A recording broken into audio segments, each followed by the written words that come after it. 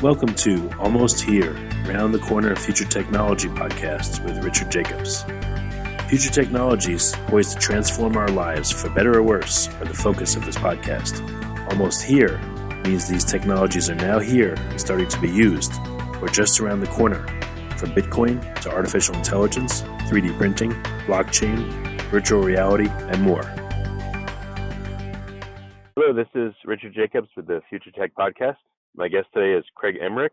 He's a founder and an author of a website called Keto Adapted. The website is keto, Keto-adapted.com. And he's the author of Keto, the complete guide to success on the ketogenic diet, including simplified science and no-cook meal plans.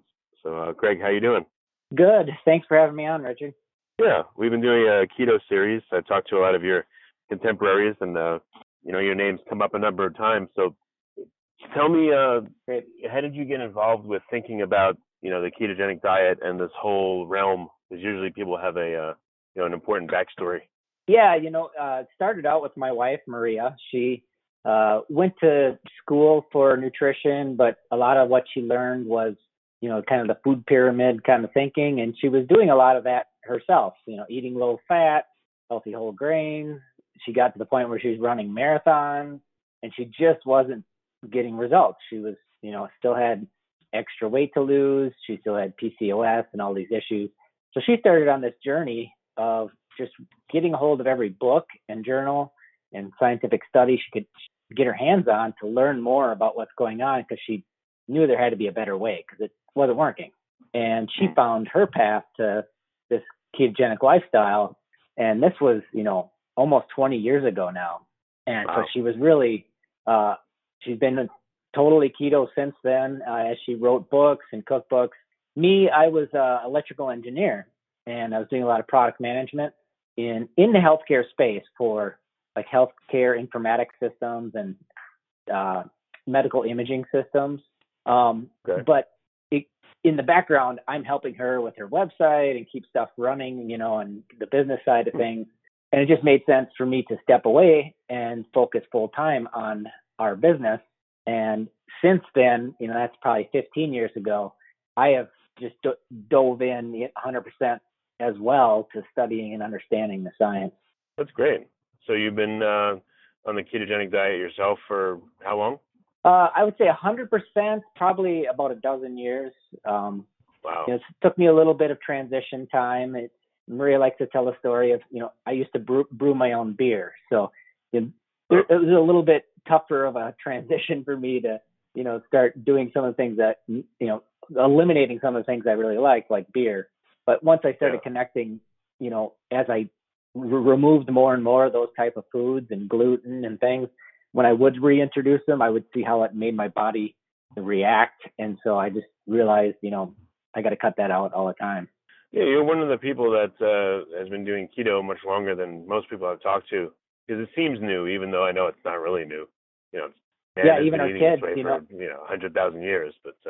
But evolutionary perspective, we wouldn't be around if it wasn't for being able to be keto. Yeah. So what was it like when you first started, and then what was it like after you got adapted, and then what is it like now? Is it, like the three phases, I guess? So people that are considering this or in it, what will they experience over time? Yeah, I actually highlighted this in our book, those three phases of keto. From a biological perspective, if you reduce carbohydrates to, below 30 grams a day, typically we tell our clients to shoot for 20 grams, in 2 to 3 days, you will start showing elevated blood ketones. You're technically in a state of nutritional ketosis at that point, but we wouldn't call you what we would say are fat adapted at that point. A lot of people in the first week or two, energy dips. You have issues with energy, and electrolytes can help that in staying hydrated. But what's happening in the body is that the body actually makes more mitochondria when you're in a ketogenic state for an extended period of time. And that's why it takes about 4 to 6 weeks before you start seeing that keto, what we would call fat adapted state or keto adapted state, where you start seeing a lot of the big benefits that people see when they're keto, like increased energy, better moods, mental clarity, and all of these kind of things that happen, after that 4 to 6 week time frame. And then beyond that, you still continue to see improvements the longer you are keto. I mean, I personally, I'd be 3 years in and I just start, realizing, gosh, I feel better here, or, suddenly I lost another 10 pounds and, become, body composition keeps shifting and, maintaining that lean mass. And even Bullock and Finney, who are kind of the godfathers of keto, they have been doing studies since the 70s. They have a study that showed athletes that went keto 12 months after going keto were still seeing some metabolic improvements in their performance. Wow. So there's things that happen long term as well. Yeah, I noticed for myself, I don't know how long it took, but my allergies almost went away completely.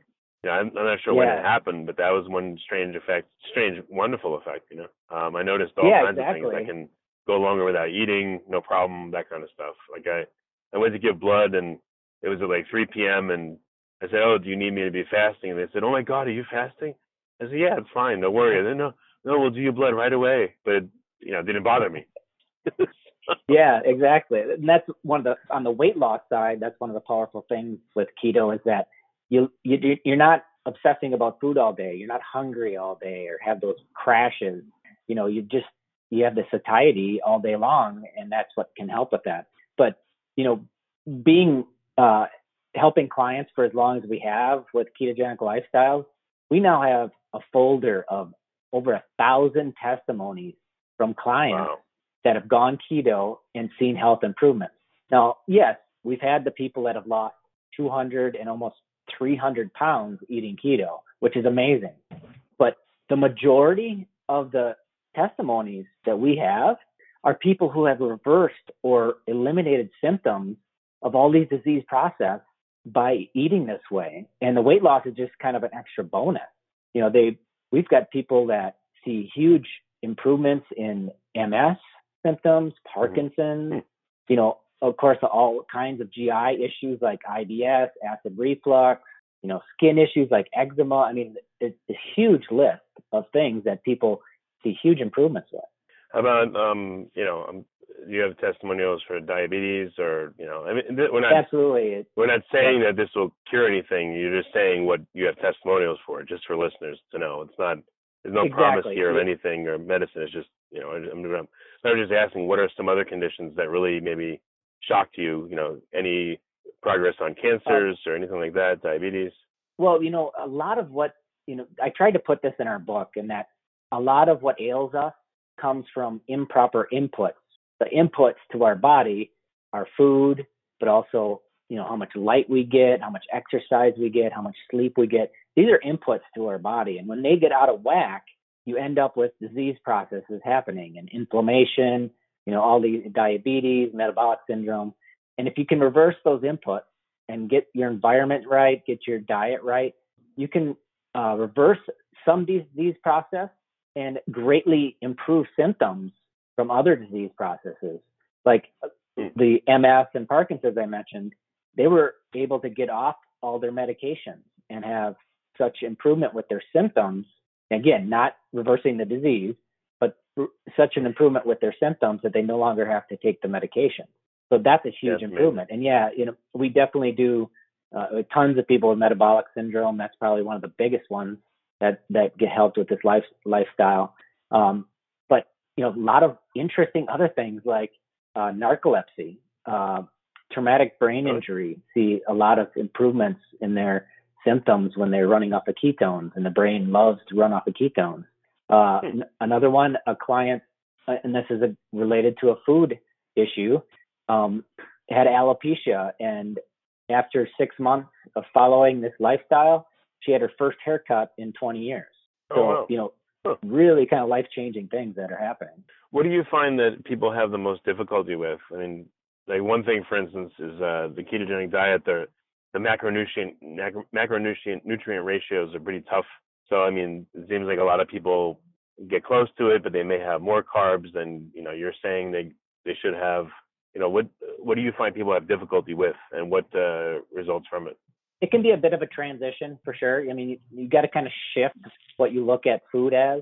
And, we don't do the ratios or percentages for keto. That's kind of more of a therapeutic state for like epilepsy and that. Ours, we look at macros. And once you start tracking macros and you understand what food has, a lot of people don't even understand, what's in their food, how much protein, how much fat, how much carbohydrate. So it's really, I think, helpful either to follow meal plans like in our cookbooks, so then you don't have to calculate the macros, or to run the macros so okay, this food gives me this much, so you get a feel for this lifestyle and how much you can have. And we focus on getting enough protein. And one of the things in a ketogenic community is kind of a myth is that too much protein will cause you an issue with being in ketosis. And that's not true. Protein is a goal. You need to get a certain amount every day to preserve lean mass, so that you don't lose muscle as you age. That's very important. So protein is a goal. Carbs and fat are a limit. And carbs you want to keep below a certain level so that you're in this ketogenic state. Fat, if weight loss is your goal, it's a limit. You dial fat up or down as needed. And what's great about that, if you're trying to lose weight, once you're keto adapted, your body's kind of primed to burn fat as fuel. And so it can burn dietary fat or your own body fat equally. It doesn't really care. And so if you dial fat down a little bit in the diet, you force the body to use a little more body fat for fuel. So that's one of the powers of this state for weight loss. Okay, very interesting. What about intermittent fasting or exogenous ketones?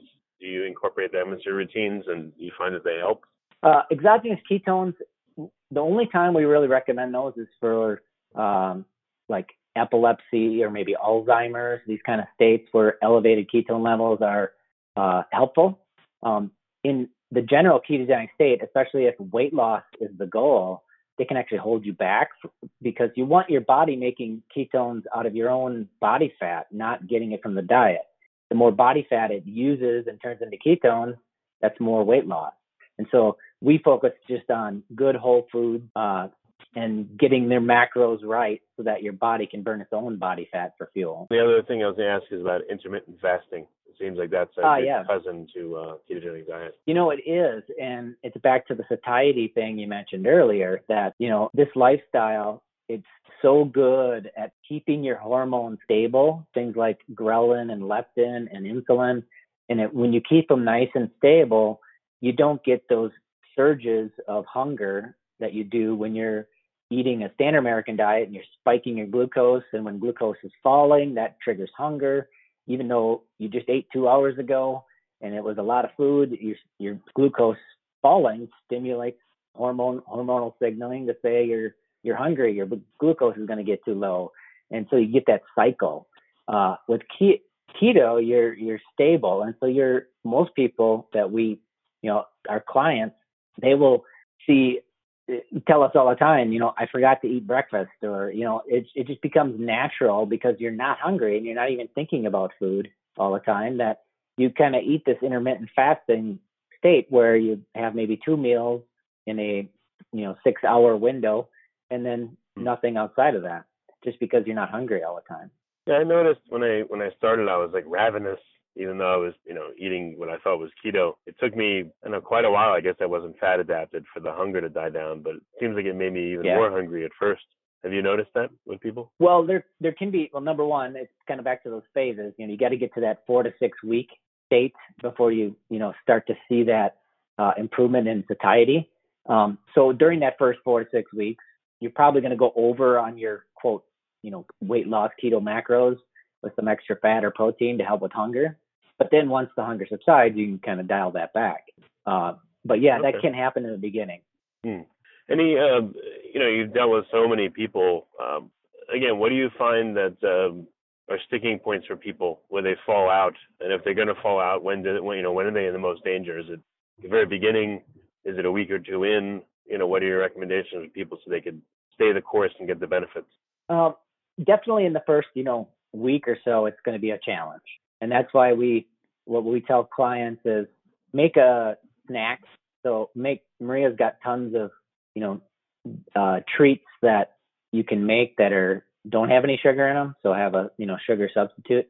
Have those on hand, so then when those cravings strike, you've got a chocolate treat or something that you can have to satisfy the cravings, but still stay keto. That's real important in the beginning.